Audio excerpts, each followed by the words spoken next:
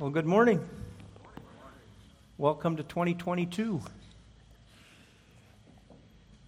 I want to say a word just briefly. Thank you for all of you who've prayed for me. I'm 3 weeks removed from back surgery, lost a little bone, and lost a lot of pain. And so I'm very, very thankful for that. I am recovering well.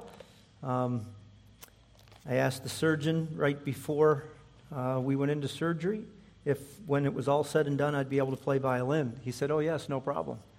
I said, "That's remarkable. I've never been able to play it before." So if you want the name of my surgeon, I'll be glad to give it to you. I am very, very thankful and am recovering and moving around. When Pastor called me and asked about being able to speak today, I can honestly say I didn't hesitate.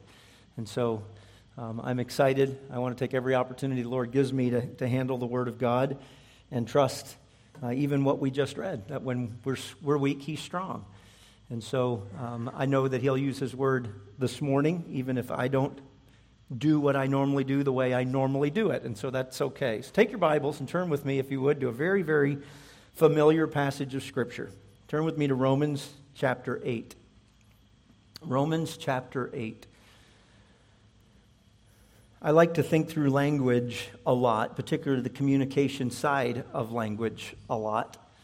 I think as we come to the Scriptures, there are a couple of polar dangers as we read the Bible. I think one of them is that we can read the Bible too generally. Like we read it like it's a story over there somewhere. We don't put ourselves enough in the text. I think the other polar danger is that we read the Bible too specifically, and we put ourselves in all kinds of places that we shouldn't be.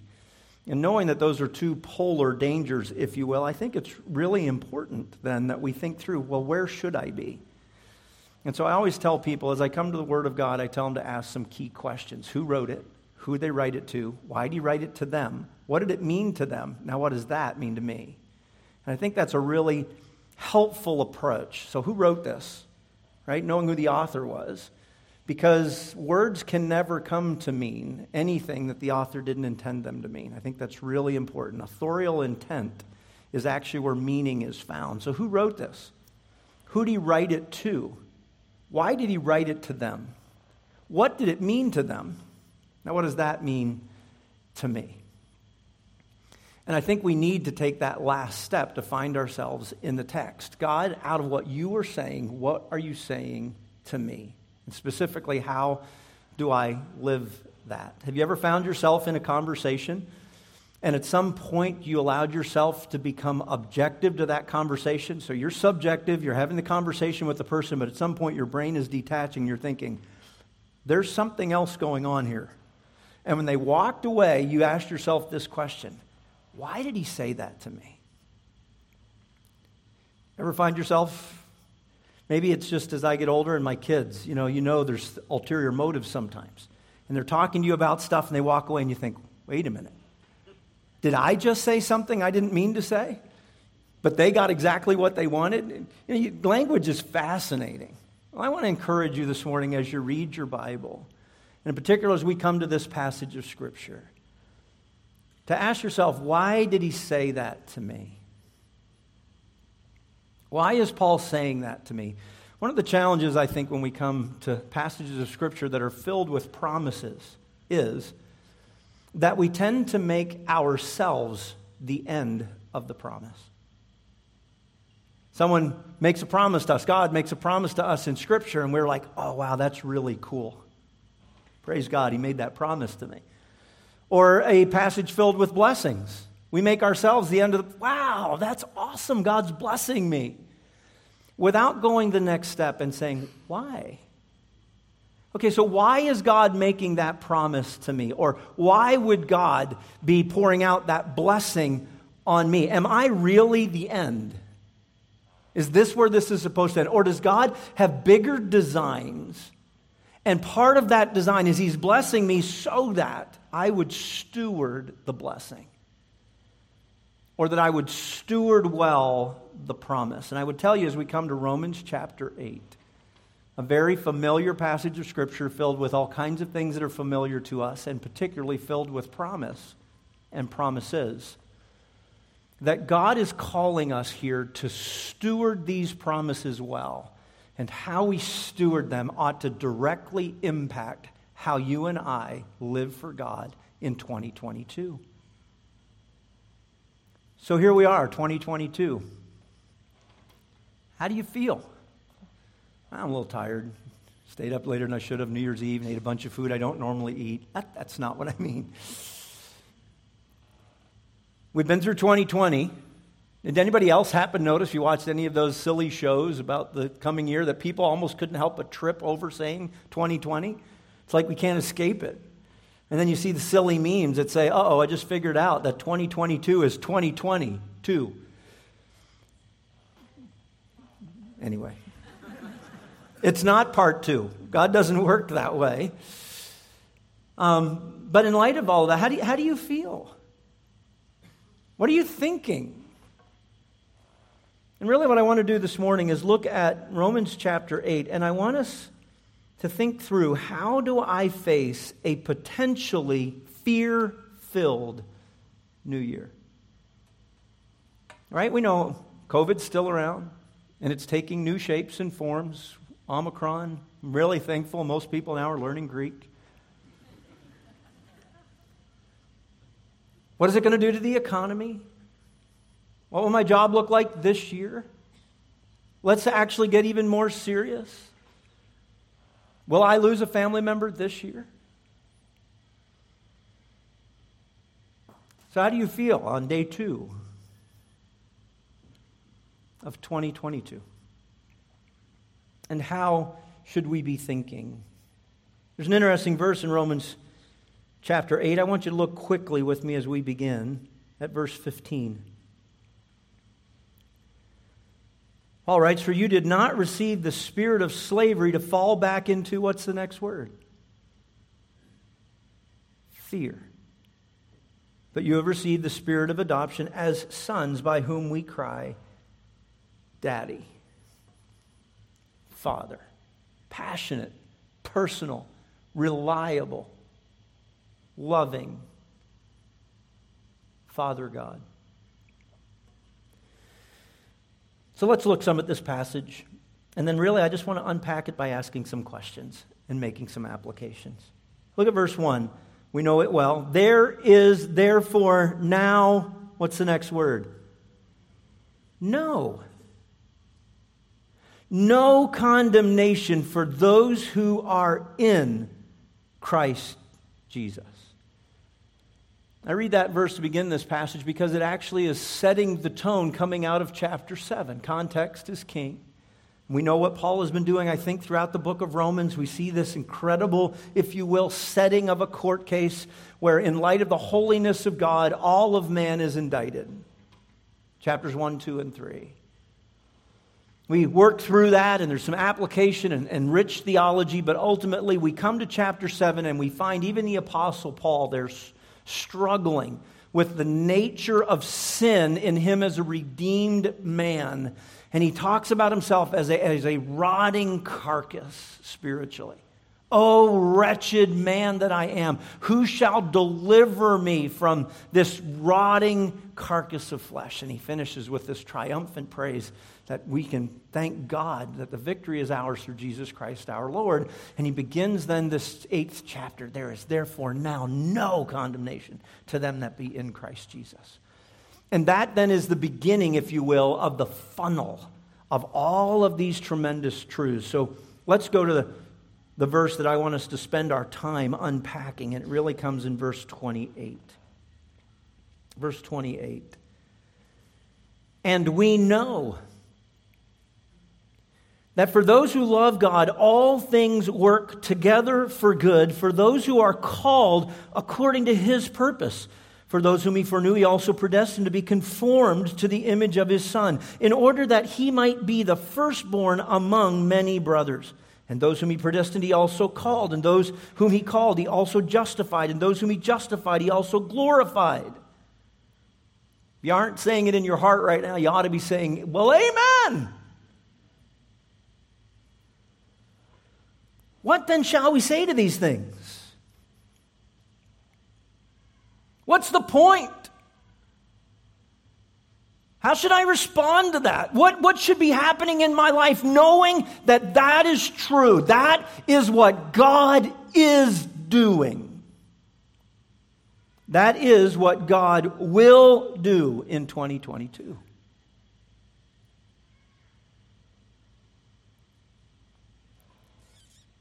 What shall we say to these things? If God is for us, who can be against us?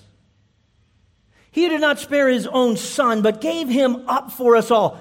How will he not also with him graciously give us all things?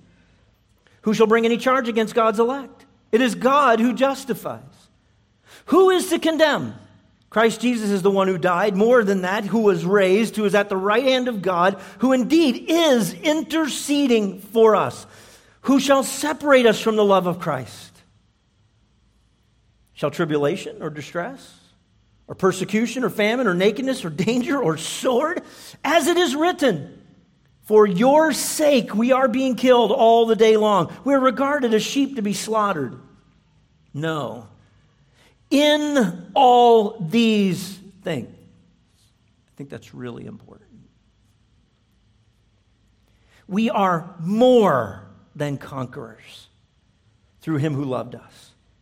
For I am sure that neither death, nor life, nor angels, nor rulers, nor things present, nor things to come, nor powers, nor height, nor depth, nor anything else in all creation will be able to separate us from the love of God in Christ Jesus, our Lord.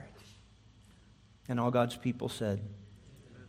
You know, you find in this passage of Scripture some amazing rhetorical questions. I describe them this way. They are hope-hearkening, mission-motivating, obedience-stirring, love-stimulating rhetorical questions. Notice what he does after verse 28 with these questions, I think, to somehow layer upon layer and laminate together the layers so that I have this infinitely strong foundation to understand what he has said to me that I overly simplify in verse 28. All things work together for good to those that love God and those who are called according to his purpose. We all know that, right?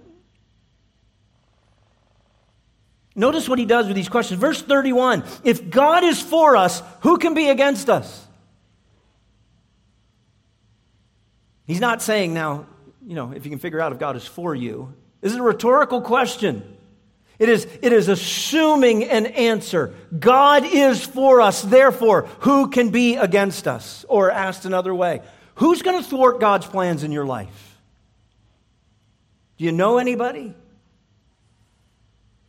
Verse 32, how will he not also with him graciously give us all things? Should I anticipate God's supply if I live for him this year? Verse 33, who shall bring any charge against God's elect? Who's going to make something stick? Verse 34, who is there to condemn? And ultimately, verse 35, who will separate us from the love of Christ? I mean, these rhetorical questions are things we tend to blow right through. And yet they are given to us to cement the foundation for what we often, I think, know is colossal, but live as though is trite. All things work together for good. So in light of all of that, why is God saying that to you?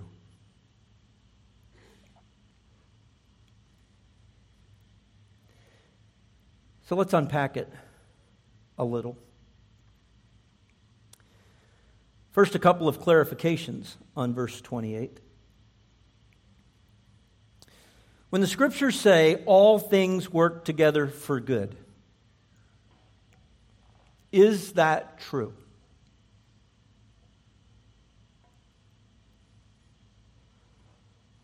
If it is, we're going to assume then that there's some form of fate or chance or luck, that things just somehow work themselves together for good. Is that what Paul is saying here? or in light of even the whole context of all that he has said leading up to verse 28, is there an active agent in the circumstances of life? And there actually is an active agent. Okay, this is not looking at life and saying, well, you know what, things just work out. No, they don't. God works all things together for good to those that love him and to those who are the called according to his purpose. So when I look at this promise, the primary thing that it ought to be doing is calling me to an audience. And that audience is different than the things that I want to work together. That there is someone who is actively working. I picture in my mind, I'm not a musician, but I picture in my mind a grand symphony orchestra. And I, a peon with regard to music and how it works, I sit back and I close my eyes and I listen. And orally I am stimulated to the beauty of how all of this music is working together. I don't understand it. I don't know the instruments. I understand that some are playing in different clefs than others, and some are called to play at different points in time than others, and some play at different levels of volume than others. And somehow it all comes together so that when I sit and listen to it, it is holistic and it is beautiful and it's communicating a singular message. Melody and harmony reinforcing one another.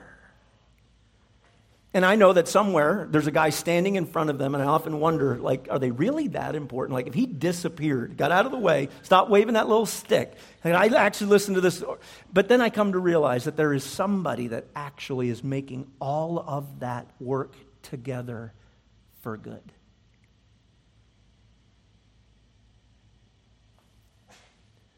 And as important as it is that maybe I understand that about him, you understand that on the other side of him, it is really important that they know that he is working all of those parts together for good.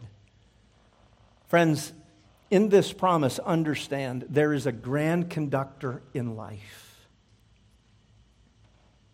And he has the attention of everything in life. And he is calling it to play when he says to play, as loudly as he says to play, and the part that it is to play, so that to me, the audience of all things, it is working good. Secondly, the scriptures say all things work together for good. What is that good? Is Paul saying here, by way of inspiration of the Holy Spirit, that everything is good? I'm just going to tell you this morning. 3 weeks removed from it, I'm thankful I had back surgery. Was it good? It wasn't good. Back surgery is not good.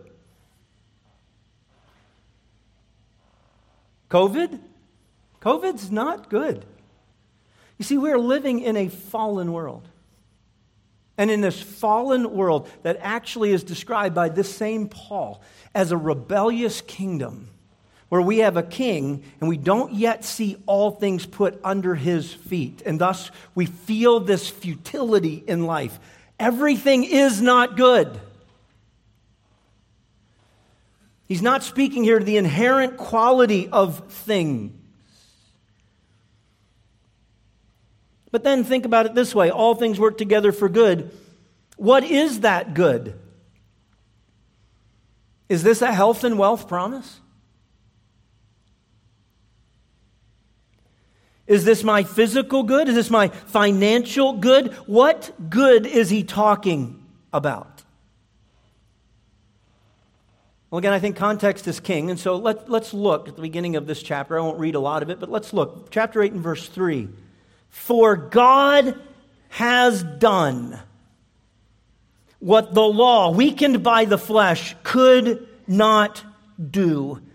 By sending his own Son in the likeness of sinful flesh, and for sin, he condemned sin in the flesh, in order that the righteous requirement of the law might be fulfilled in us, who walk not according to the flesh, but according to the Spirit. For those who live according to the flesh set their minds on the things of the flesh, but those who live according to the Spirit set their minds on the things of the Spirit. For to set the mind on the flesh is death, but to set the mind on the Spirit is life and peace. For the mind that is set on the flesh is hostile to God, for it does not submit to God's law. Indeed, it cannot. Those who are in the flesh cannot please God. You, however, are not in the flesh, but in the Spirit, if in fact the Spirit of God dwells in you.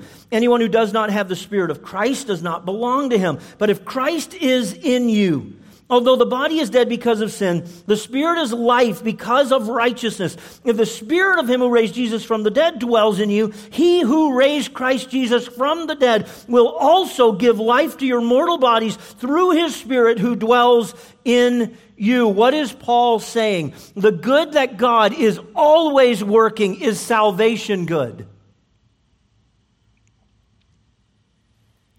It is redemption good. It is sanctification good. It will eventually be glorification good. The good that God is always working is gospel good. It may be that he works gospel good for you. It may be that he works gospel good in you, sanctification. And it may very well be that he wants to work gospel good through you. And I believe that's where he ends this passage of Scripture. But the good isn't a bigger bankroll.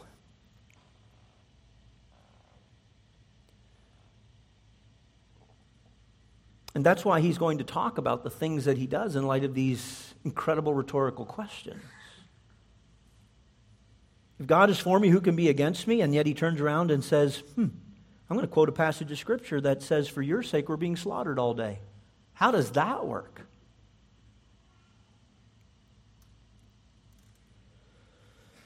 So let's unpack the promise just by asking some questions. Number one, who is this promise made to? Romans 8:28. Let's read it again. And we know that for those who love God, all things work together for good, for those who are called according to his purpose. So I think if I stop for a moment, took a show of hands, asked somebody to answer, who is this promise to? I think we could begin to answer it. We've seen that not all things work together for good for everybody. The promise that God will turn all things for good, God will actually accomplish good through all things, and I think that harkens to the end of the passage where he talks about we are more than conquerors. Isn't true in everybody's case.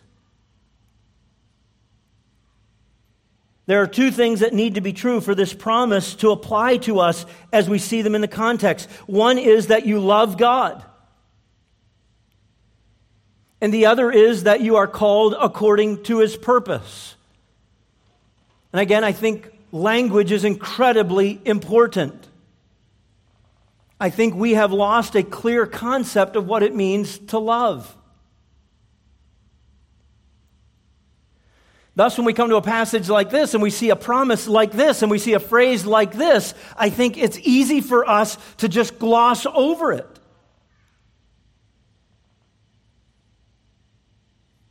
And yet we're struck here by the fact that here's this colossal promise, and yet it's predicated upon this understanding. We know that for those who love God, all things work together for good. And so I asked you a question at the beginning of 2022. Do you love God?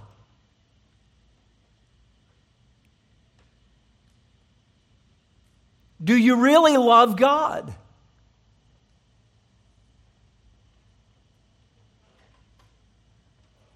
My wife and I recently were a part of a group of several couples that broke out into breakout sessions, and we did sessions on marriage, just kind of two couples. We had fielded questions. We got over 150 questions from the student body. We fielded those questions and tried to answer some of them.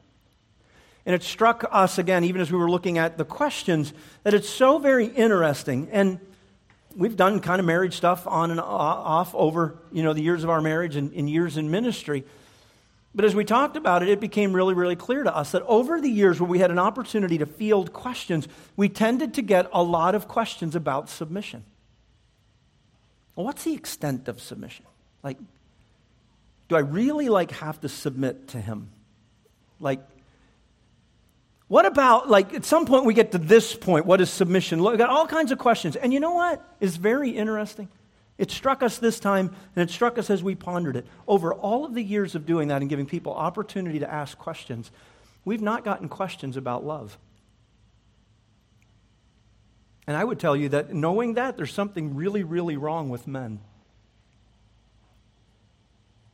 Because if you read the passage of Scripture, particularly in Ephesians, where it talks about this relationship, it starts with men, and it basically says, you're going to love in such a way that you die to yourself. Why is it that men don't say, so what exactly does that whole die to yourself thing mean? What extent do I love her? Do I really when it comes down to it, there's one thing and there's me and her, that I would say, you know what, you first. Is that really what that means? I don't get questions like that. Which tells me, men, you don't actually understand what God was saying to you when he said, love your wife as Christ loved the church. And maybe we're too naive to actually ask the right questions so that we do. Because you see, if we spent a lot of time and we understood all of that, and then God turned to a lady and said, now, knowing all of that, you submit to him? Oh, yeah, no problem. Other than the fact that we're fallen. And God said that in the fall, there was going to be this crisis that happens between men and women in their roles as God gave them to them. So there's always going to be this striving. So why do I say that? Because I think we look at this passage of Scripture and I think we say to ourselves, oh yes, I'm good to go in 2022 because I love God. Do you?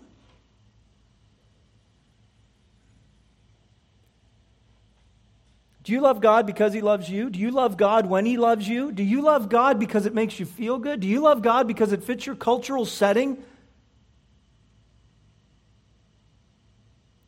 Do you love God because you think somehow he is going to be this colossal 2022 vending machine? Do you love God because everything always works out well, and when it doesn't, you no longer love God?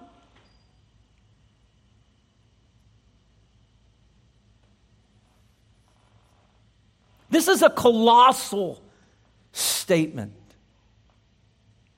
that doesn't actually just speak to the way this promise works. It actually speaks to whether or not you can see it work. Because I love God, because I value, what words do we use? I value God, I treasure God, I cherish God, I glorify God, I give the right opinion of God, whatever that is.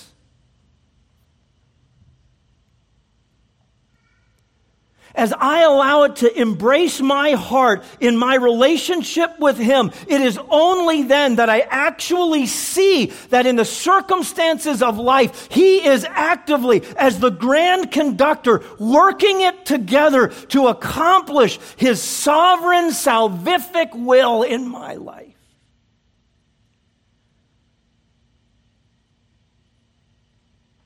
God, without you loving me the way you love me and allowing that thing in my fallenness to become a part of my life, I would not be made more like Jesus this way. And when I don't love God, I don't see that that's what he's doing in my circumstances.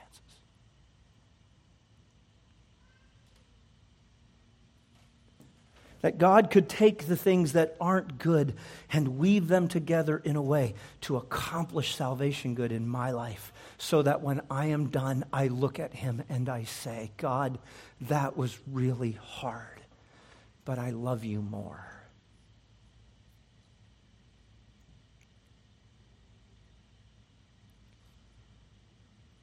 Who is this promise made to?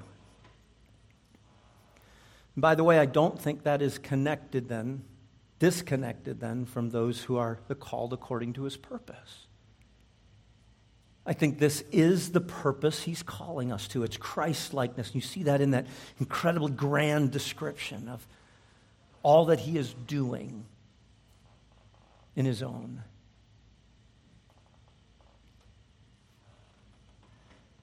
So, what should I do with that?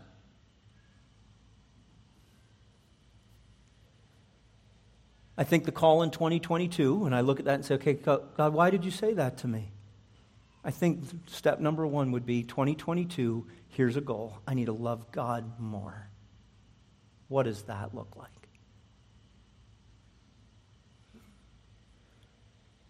So how do I deepen love? I think we need to explore that. Can I deepen love without knowledge and understanding? I can't. So in order to understand what God is doing in this colossal promise of that He's going to take life in 2022 and He's going to accomplish His salvation good in my life, and I want to see it in such a way that when I'm done, I'm more like Him and love Him better. What should I do?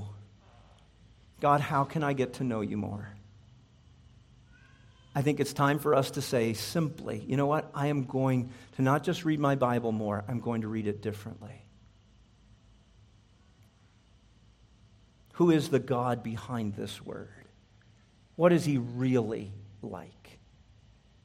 What is He really after?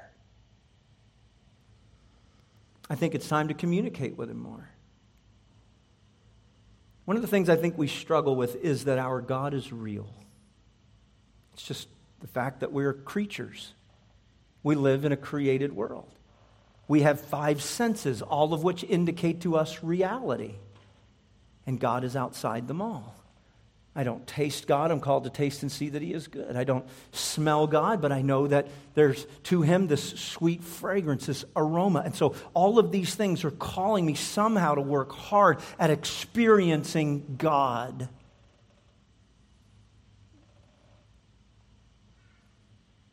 So I ask you this question: how should that affect your prayer life?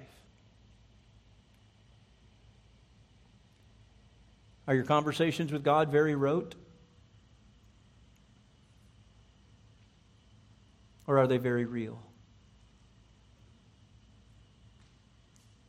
I was reminded in talking with one of my children this week about the Psalms. And one of the amazing things about the Psalms is how they frame our communication with God. See, the Psalms give voice to our emotions. They don't shut them down. I know what I'm feeling. How do I ever say that to God? Go to the Psalms and you might find a psalmist who actually gives voice to what you're feeling. And then you can say, oh, it's okay to talk to God that way. I think that's really, really important. But then the Psalms don't stop there. They give voice to my emotions, but then they do something else. They actually speak truth to my emotions. Now that I've said, now that I've expressed what I'm feeling, the Psalms give me an opportunity to speak truth to my emotions. And then there's a third phase, and when it's all said and done, it takes my attention to God. There's always this accolade that is poured on who my God is. In light of life and how it's making me feel, and the truth that God speaks to my emotions, and then it helps me to see who my God is. Friends, I think we need to learn to talk to God. I think it's okay to say, you know what, God, 2021 wasn't so good. In fact, now that we're talking, it really stunk. Nothing went the way I thought it should go. There was an awful lot of things, God, that weren't according to my plan. I'd love in 2022, before you did anything, if you'd check in with me. But I realize that's not how it works. And while that's what's going on in my flesh, God, right now, I need your help. Because I need to live as joyfully and obediently in light of the fact that you're not going to check in with me as I think I would if you did. You see, that's submission. And it's a conversation with God that actually is giving voice to the fact that I love God. So is this promise for you? It's for those who love God. The challenge, I would say, is to make sure that it is. Secondly, then, what is the promise? What is the promise? I think we tend to want to read this as though at some point everything's going to go my way. Like it may take some time to get there. And I might have to work through some things, and God eventually has to change me, and God's going to do some things on me. But surely at the end of that, at some point, it means everything's going to go my way. Isn't that what this means? I would say to you that yes, if that point is heaven. But there's no promise short of that. You see, we're interesting creatures, aren't we? We're walking by faith. We're trying to live out our faith. We're trying to figure out what it means to live this spiritual life. And God has, in a sense, providentially, this box that is life. And in that box that is life, God is teaching us things. God is working on us. He is shaping our faith. He is, in a sense, taking the clay at some points and He is softening it so it's moldable. And then there are times when it's more shaped that He has to get out a grinder or whatever tool. And God is working on shaping us. And we come to these places in our lives of submission. We say, okay, God, I see it. I know I'm broken. I understand that I'm not flexible. And I realize that I tend to get caught up in living more for myself than I do in living for You. That in a sense, You're that piece that I put on at the end of it all, rather than being all in all. And God, I want my attention driven to the fact that everything is about living for You. There isn't this divorce between the sacred and the secular. That whether I eat or whether I drink or whatever I do all for the glory of God. That all of it is worship. But I don't live that way, and I realize You're shaping me. And so, okay, God, I get it. Put me back in the box. And God puts me in the box of trials and testings and challenges, maybe suffering as it's described here. And I go through all of that and I learn.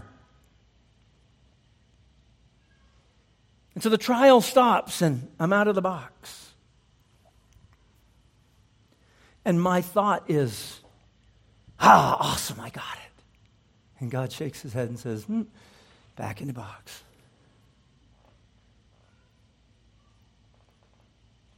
You see, this promise here is not, I'll work on you till you get it and then I'm done and there we go. You've reached your destination. The promise is, I'm never going to stop making you like Jesus. The scope of all things isn't just all things, it's all things all the time. I'm using all of it to shape you like my Son. Until you're like my Son. This promise isn't that as soon as we figure out the right formula, there is going to be a pathway of ease. It actually is a contentment that comes with the fact that all that God is doing is shaping me to be like Christ. Both the good and the bad. But I think we read it and we get it a little bit when we hear God say, all things work together for good. I don't know about you, but I don't struggle with the good things working together for good. So the fact that He would say that almost causes me to say, wait a minute, there's bad things. And God has a purpose in them. Well, that's exactly what He says. Verse 17, we'll be glorified with Christ if we suffer with Him. Verse 18, the sufferings of this present time aren't worth comparing to the glory that will be revealed in us. Verse 20, creation, including us, is subjected to futility. Verse 21, creation is in bondage to decay. Verse 23, that even if we're filled with the Spirit, we groan with the fallen creation awaiting adoption and redemption. Verse 24 says that we've been saved in hope, and you can't see hope. Otherwise, it wouldn't be hope. And so we live in a world where we can't actually see what we need to see. All of this is frustration and futility. And that's what He says He is working together for our salvation good. Say, Alan, wow, this is really great. Right at the beginning of the year, what you're doing is telling me that 2022 could possibly be worse than 2020. Yeah.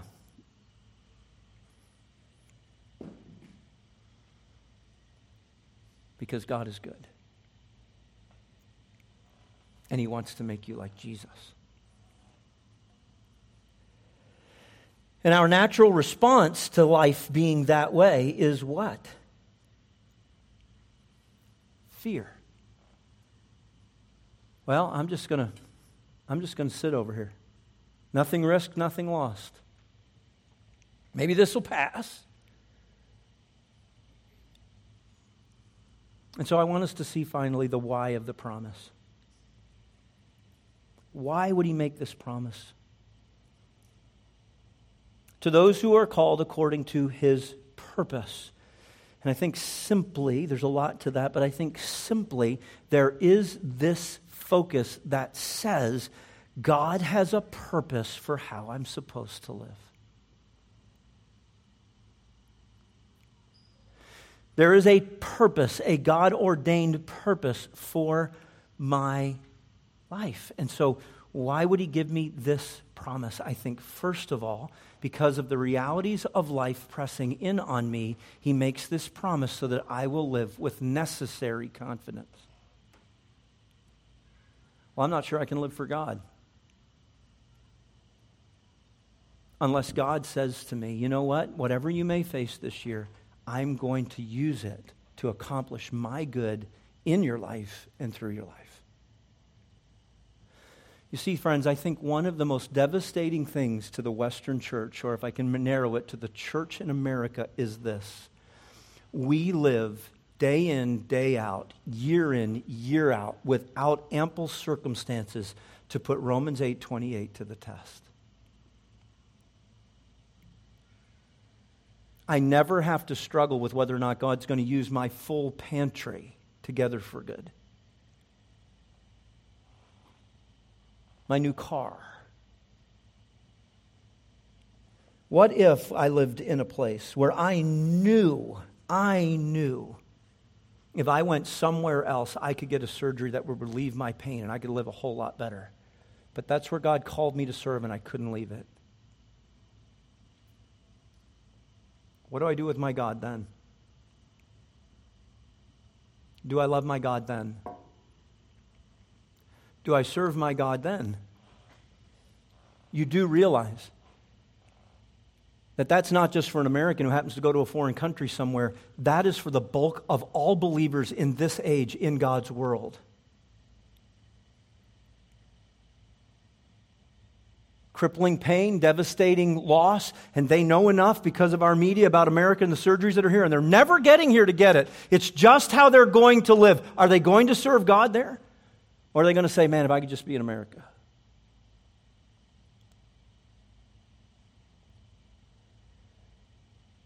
And you see, our faith never actually gets to test Romans 8:28 because of the comfort that we allow to supplant our God.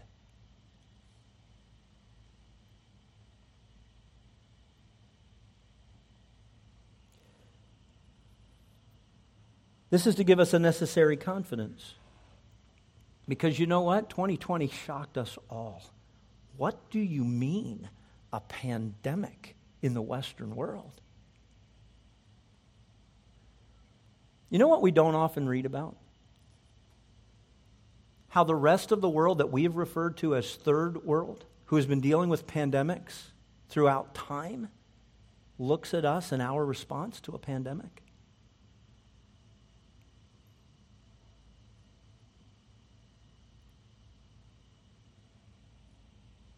And so now it has come, and it's unusual to us. And one of the things that it does to us is make us say, whoa, if that happened, what's next? What else could happen? What else might come? And you know why God gives us this promise? To say, no matter what it is, I'm working it together for good. Will you love me enough to still live for me, no matter what 2022 brings?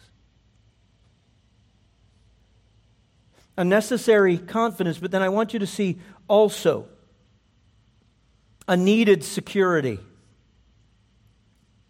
A needed security because this promise is given to us to enable obedient faith. All right, God, I need to live for you this year. And I'm going to decide going in based upon this promise that I'm not going to do a wait and see. I'm going to live for you so I can love and see. Do you know what is so much better than the Western thought that we are facing a year filled with promise? Anybody ever hear that little phrase? Oh, New Year, it's a year filled with promise. You know what? This year doesn't offer you any promise. It's a year filled with promises. And God has made them to us here.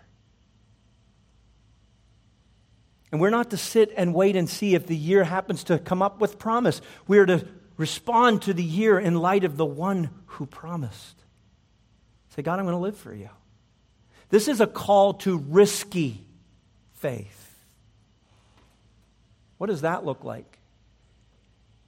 Well, you're sitting here, you're beginning 2022, and you know your marriage isn't spiritually what it should be. What are you going to do? You know your parenting isn't what it should be. What are you going to do? Maybe you've looked at the last 2 years and maybe it's different than where you've been, but you know that your evangelism isn't what it should be. What are you going to do? Maybe you're sitting here and we've worked through this whole new chapter of life and work has happened and we're working remotely and all of that, and I get all of that, but you in honesty sit and look at you and your work ethic, which God has clearly spoken to, and you're able to look at it and say, you know what, if I'm going to be frankly honest, I'm not the workman that God expects me to be. And maybe nobody can see it, nobody's going to check on me, but God knows. And if that's the case, what are you going to do?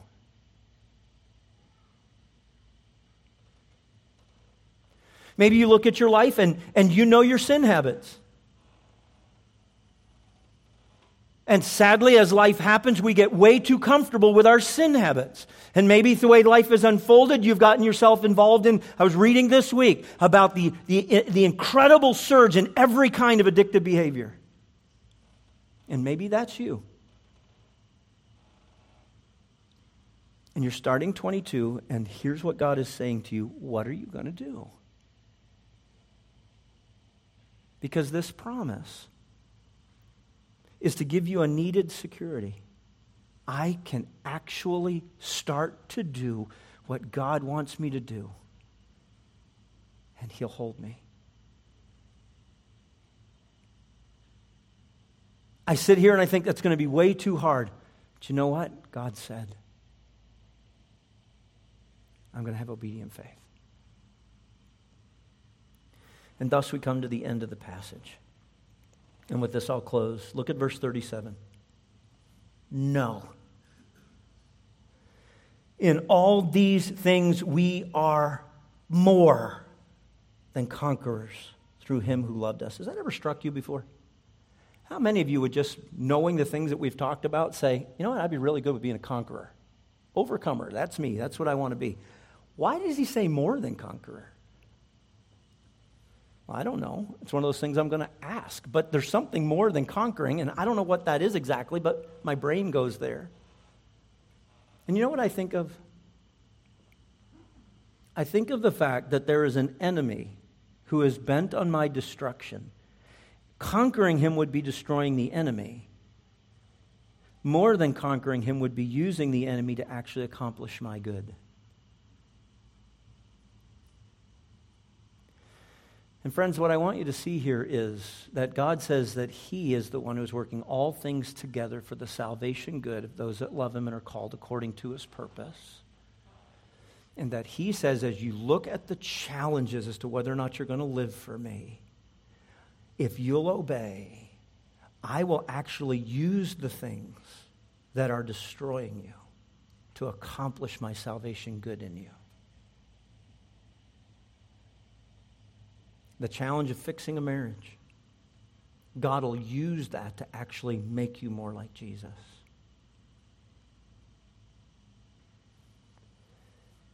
And thus He is able to say this, for I am sure that neither death nor life, nor angels nor rulers, nor things present, nor things to come, nor powers, nor height, nor depth, nor anything else in all creation will be able to separate us from the love of God in Christ Jesus our Lord.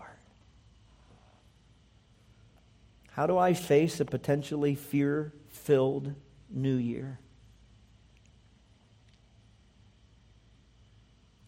Maybe it's best done by stopping looking at the year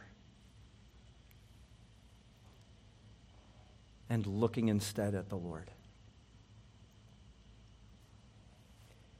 God has made incredible promises to us that He has supported with an unbelievably sure foundation, so I understand exactly what it is He is saying.